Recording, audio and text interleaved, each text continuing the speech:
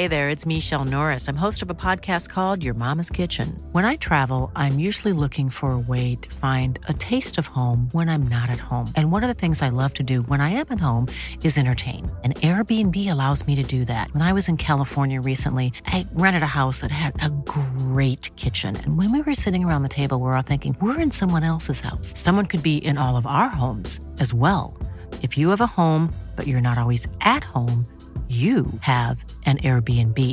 Your home might be worth more than you think. Find out how much at airbnb.com/host. This is Paige, the co-host of Giggly Squad, and I want to tell you about a company that I've been loving, Olive & June. Olive & June gives you everything that you need for a salon-quality manicure in one box. And if you break it down, it really comes out to $2 a manicure, which is absolutely insane. It's also so easy to get salon-worthy nails at home with Olive & June. The difference between how your nails used to look when you did them yourself and now with the Mani system is a complete game changer. The best thing about Olive & June, too, is it's a quick dry. Dries in about 1 minute, lasts for 5 days, and full coverage in up to 1 to 2 coats. Visit oliveandjune.com/perfectmani20 for 20% off your first system. That's oliveandjune.com/perfectmani20 for 20% off your first system. Today's podcast is sponsored by one of our favorite products, Almond Cow. We've been using it for well over a year, and I say we, mostly my husband Mark, who is mooing. Honey, what are your thoughts about Almond Cow? This is the Moo Man. He's back. I love the Almond Cow because we know how great it is. Anything that you can make a plant-based milk with, you're set. And I just have it. I don't need to make that much. It's just sitting in the pantry. And then when we're ready, I just make it. It takes a minute because it tastes so good. It tastes so good. And for those of you who are thinking about it, let me tell you why. There are no added preservatives, any kind of artificial stuff. You put in it what you want. You can sweeten it to your taste. It is so easy to make, so easy to clean up. And it's pure gold. It really is. And they give you a lot of recipes on the Almond Cow website. You have the recipe, so you don't have to think, you don't have to go anywhere to find it. It's there for you. Yes, we love it so much. So if you're interested in getting your own, go check out the link or just go to their site, almondcow.co, and you can use code LARA, L-A-R-A, for extra savings. Go get yourself one and have fun. Good movement, and welcome to Redefining Yoga, a lit yoga podcast, which is designed to investigate all aspects of the modern evolution of yoga from my background as a physical therapist and lover of movement.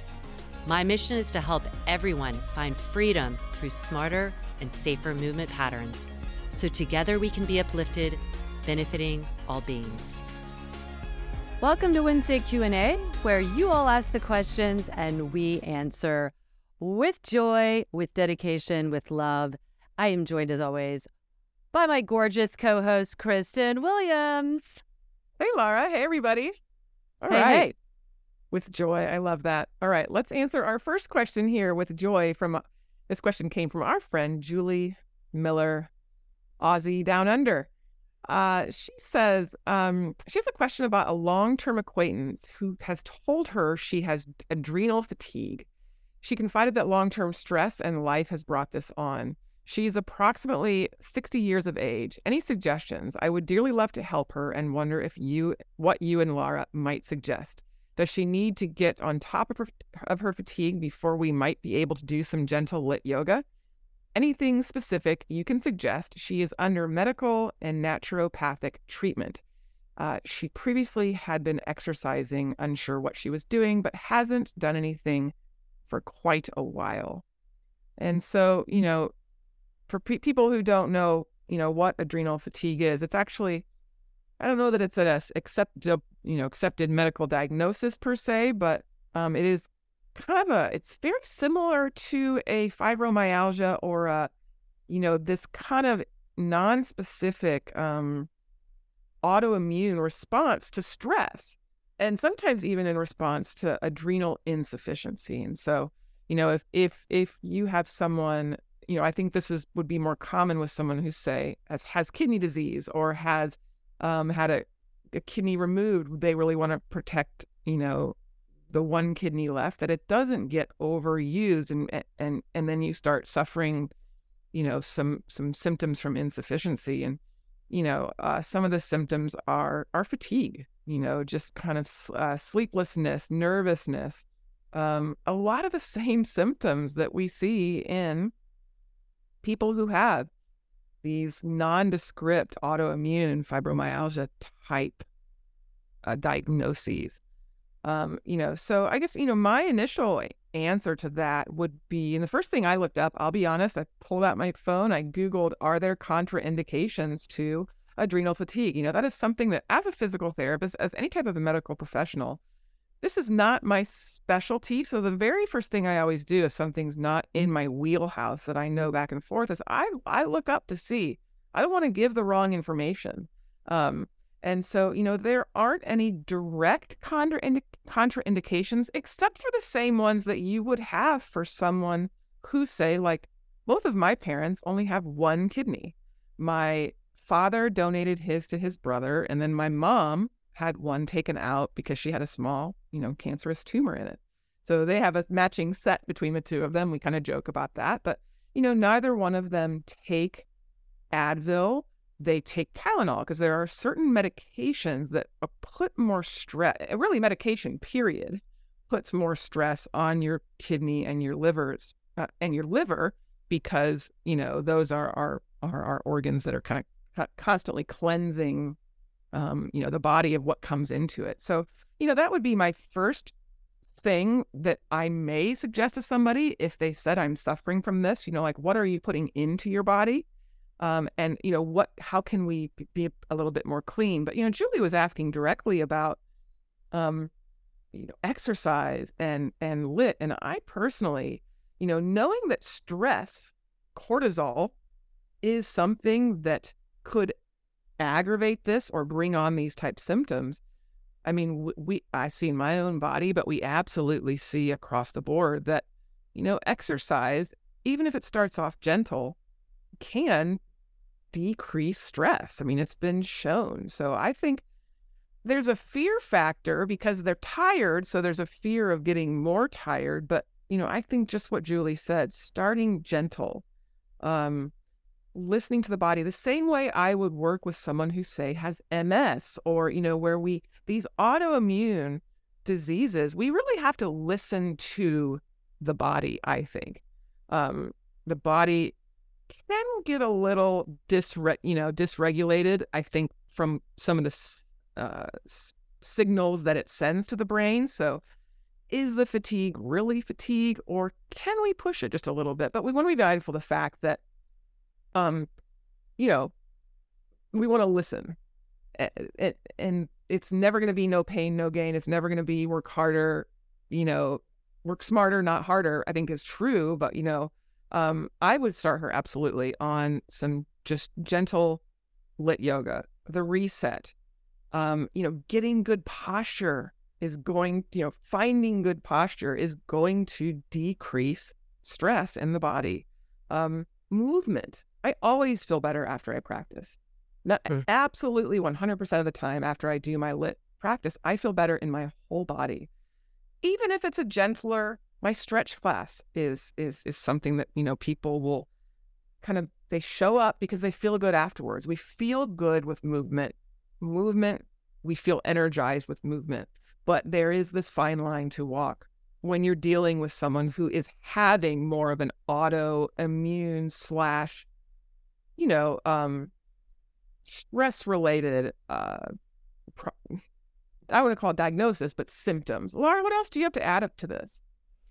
Well, the first thing, just really piggybacking off of what you said, and I think this is actually important, is that it isn't actually a diagnosis that is accepted. I mean, Harvard Health said this is not a diagnosis, but it's being given.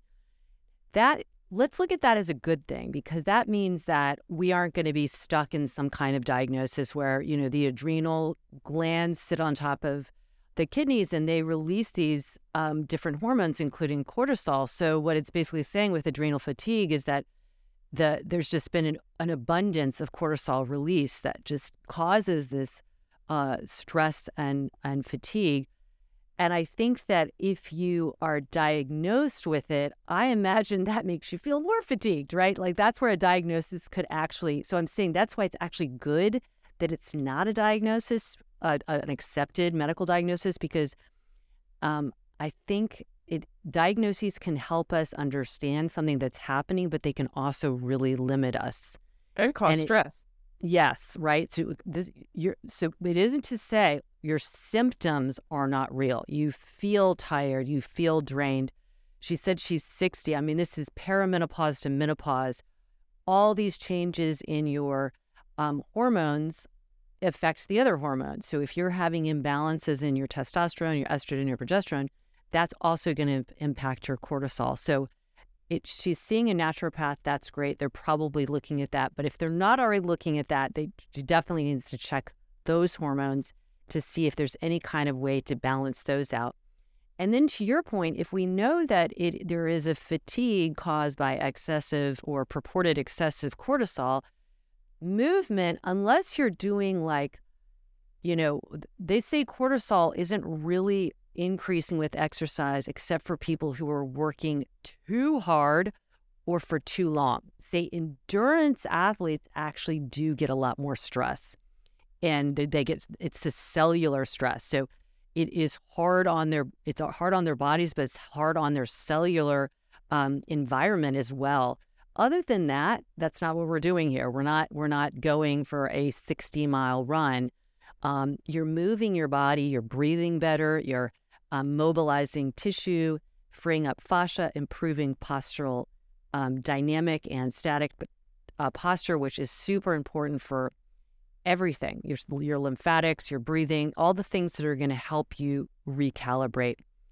But you can do small doses, I think the best advice right off the bat is that don't fear movement. Know that movement is actually going to make you feel better. It's hard to feel that when you're exhausted and you don't know why, but if you do gentle movement, it really will help that recalibration. That's the best advice I can give. And also don't get too locked into this thing that you've been diagnosed with, because I feel like that can really prevent people from, mentally moving beyond it. I agree. All right, next question. Let's see. It'll come from, you want me to do it? Yeah.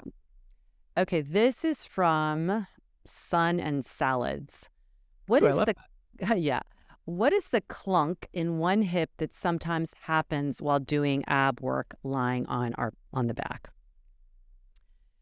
You want to start with that? Yeah. I mean, I can certainly speak to my own body. I mean, especially when you feel it in your hip, and that happens to me, and it's usually on one side, versus the other. I would suspect the ab work she's talking about, would be where she's lowering a leg. Say, both legs up. We lower one halfway, a third of the way, and you hear or feel, and both, a clunk in the hip.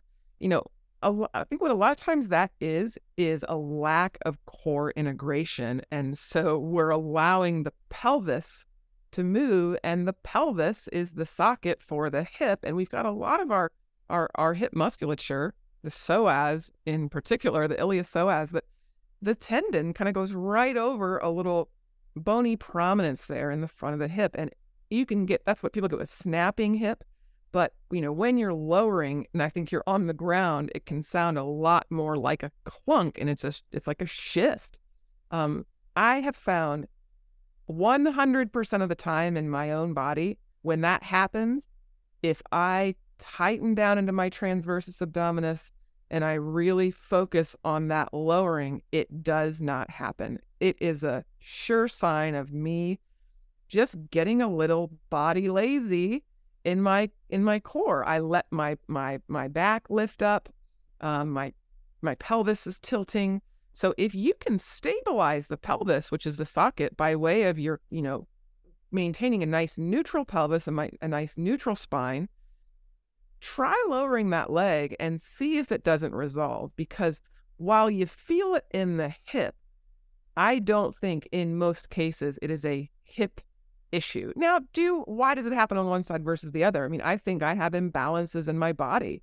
I can feel it. I know I have imbalances where my obliques are just weaker. And by weaker, I mean, there's a neurological weakness. Like I have to on one side be like, look at them. Come on, dudes, let's go. They just don't. And that's postural. That's something I do throughout the day. The way I sit, I tend to favor one side. We all do it unless we focus on not doing it. So we have these imbalances, which is why for me, it's my left hip. My left hip, I go to occasionally the right, but I would say 90% of the time, my left hip, I'll go to lower. If I'm distracted, if I'm being lazy in my core, I will clunk. I mean, and it can be almost embarrassing. You're like, geez, if you're at a class.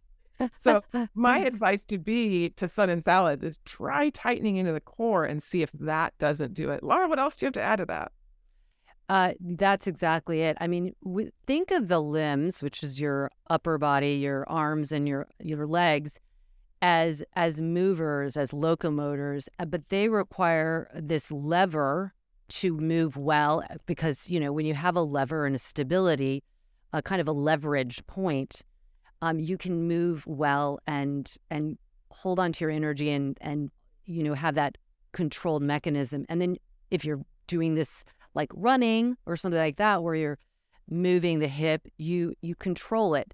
It's the same thing. It's just that you've gone from vertical to now horizontal.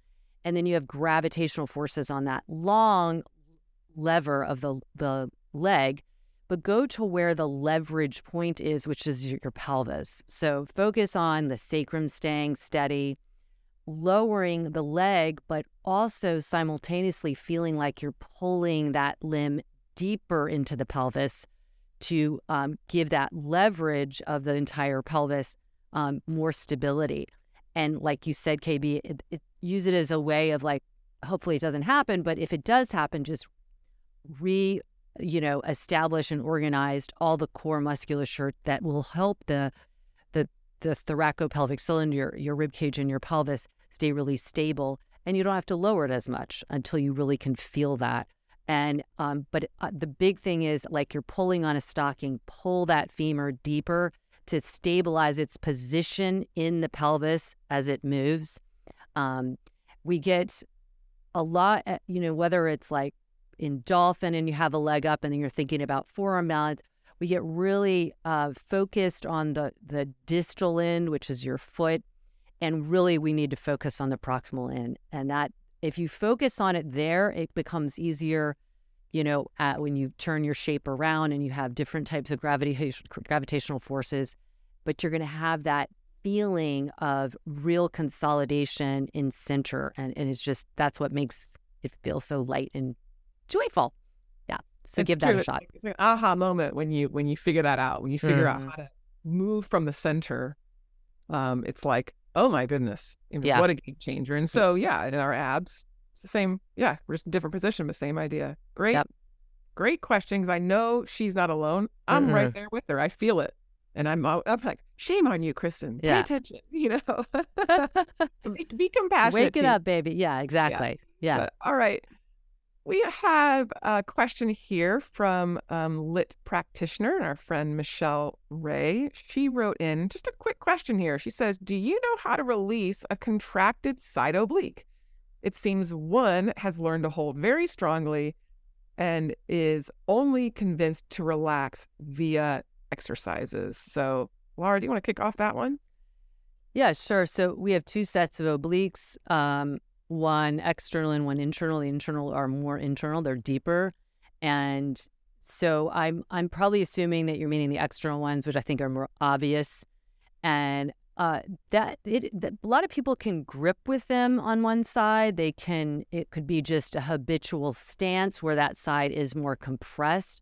So the first thing I would always say is like, let's look at your posture in sitting and in dynamic movement, and what is your tendency on that one side? Is it to be compressed? And is it the obliques and they're just trying to stabilize the ribs because the glutes aren't performing well and you're kind of hanging on? So it could be above and below that are causing the obliques to want to be a little bit more grippy.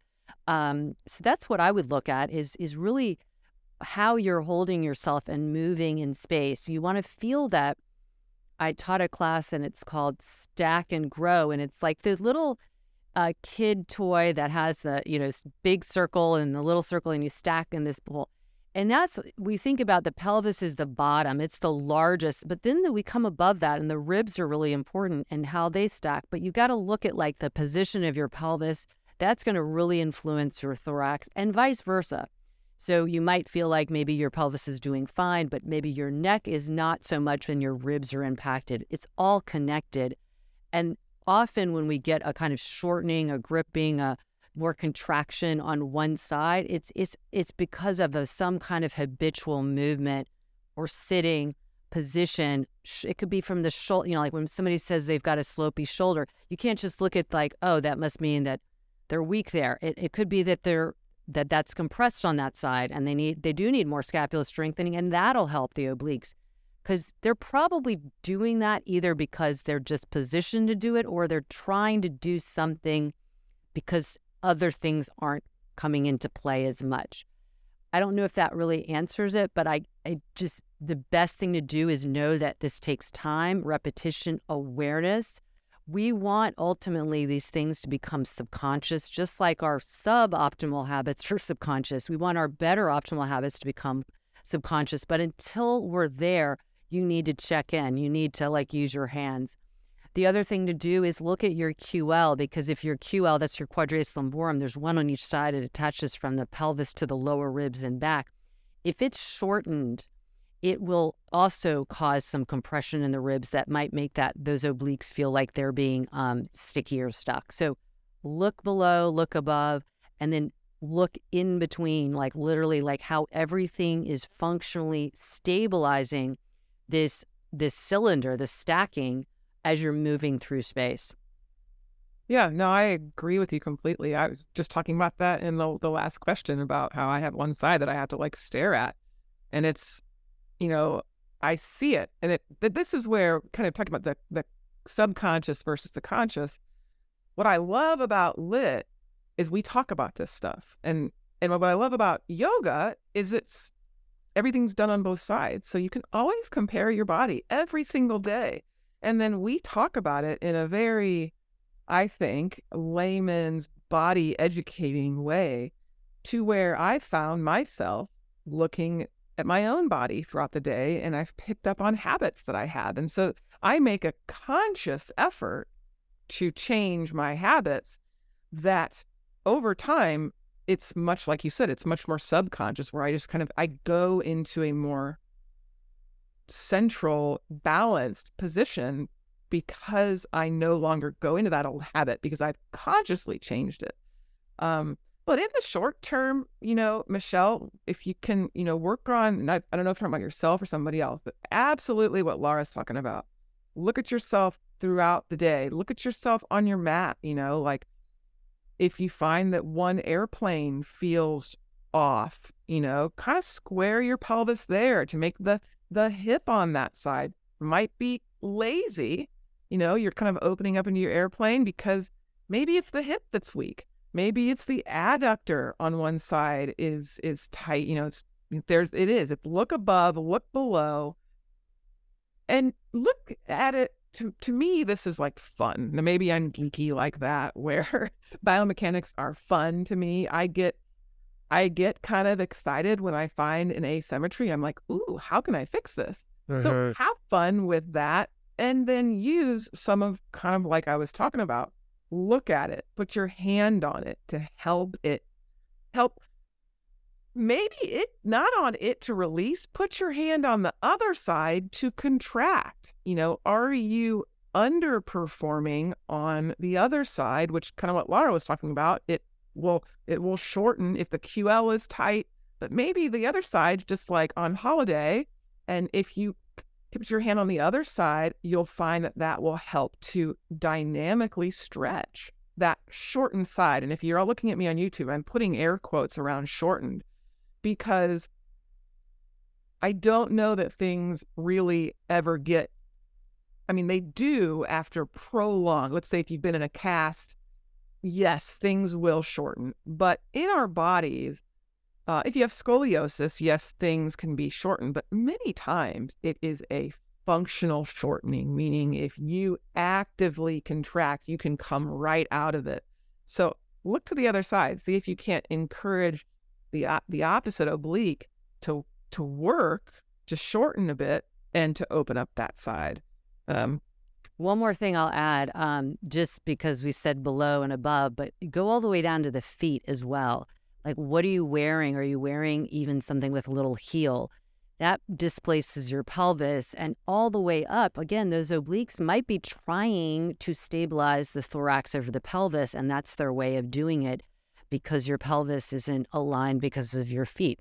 And maybe your feet are clapped. It's just, you got to look all the way down because the position of your feet, the stability of your feet can impact the pelvis, the pelvic floor control and dynamic stability, all the way up into the rib cage and the obliques. So, and if you want a good stretch, I agree with you, strengthen the other side, but like do a little door frame hang. So nice for getting all that tissue of the lats, the QL, but including the rib cage, stretches the rib cage. So you just grab around the door frame. You don't even have to pick up your feet. You just bend the knees a little bit, depending on how tall you are. KB and I are tall enough to do that. I know. We can totally do it. Yeah. You can grab the side, too. Yeah. And lean over. Lean over, right? Really just like, yes. Same idea. Mm-hmm. One of my very favorite good stretches. Well, as always, thank you for these lovely questions. We accept all questions. You can ask us, and you can always ask us to be anonymous. We're totally fine with that. So you can write us directly at support@lityoga.com, or you can also find us on Instagram. You can direct DM us, Laura at laura.hyman, and I'm at kbwilliams99. You can also DM our Redefining Yoga podcast. If you are not a follower, check it out, because that will let you know when your favorite Q&A drops. We've got amazing people on our Friday with Friends. Laura does a superb monthly motivation. So keep an eye on, if you follow, you'll know when the next one drops. And and share with others, share the love. As always, we really appreciate if you rate and review and subscribe to the podcast. We are an award-winning podcast, so we can toot our horn, and we want more people to know about us. So please do that. We're so, so appreciative, and we love you. And as always, we're pulling for you. We're pulling for you.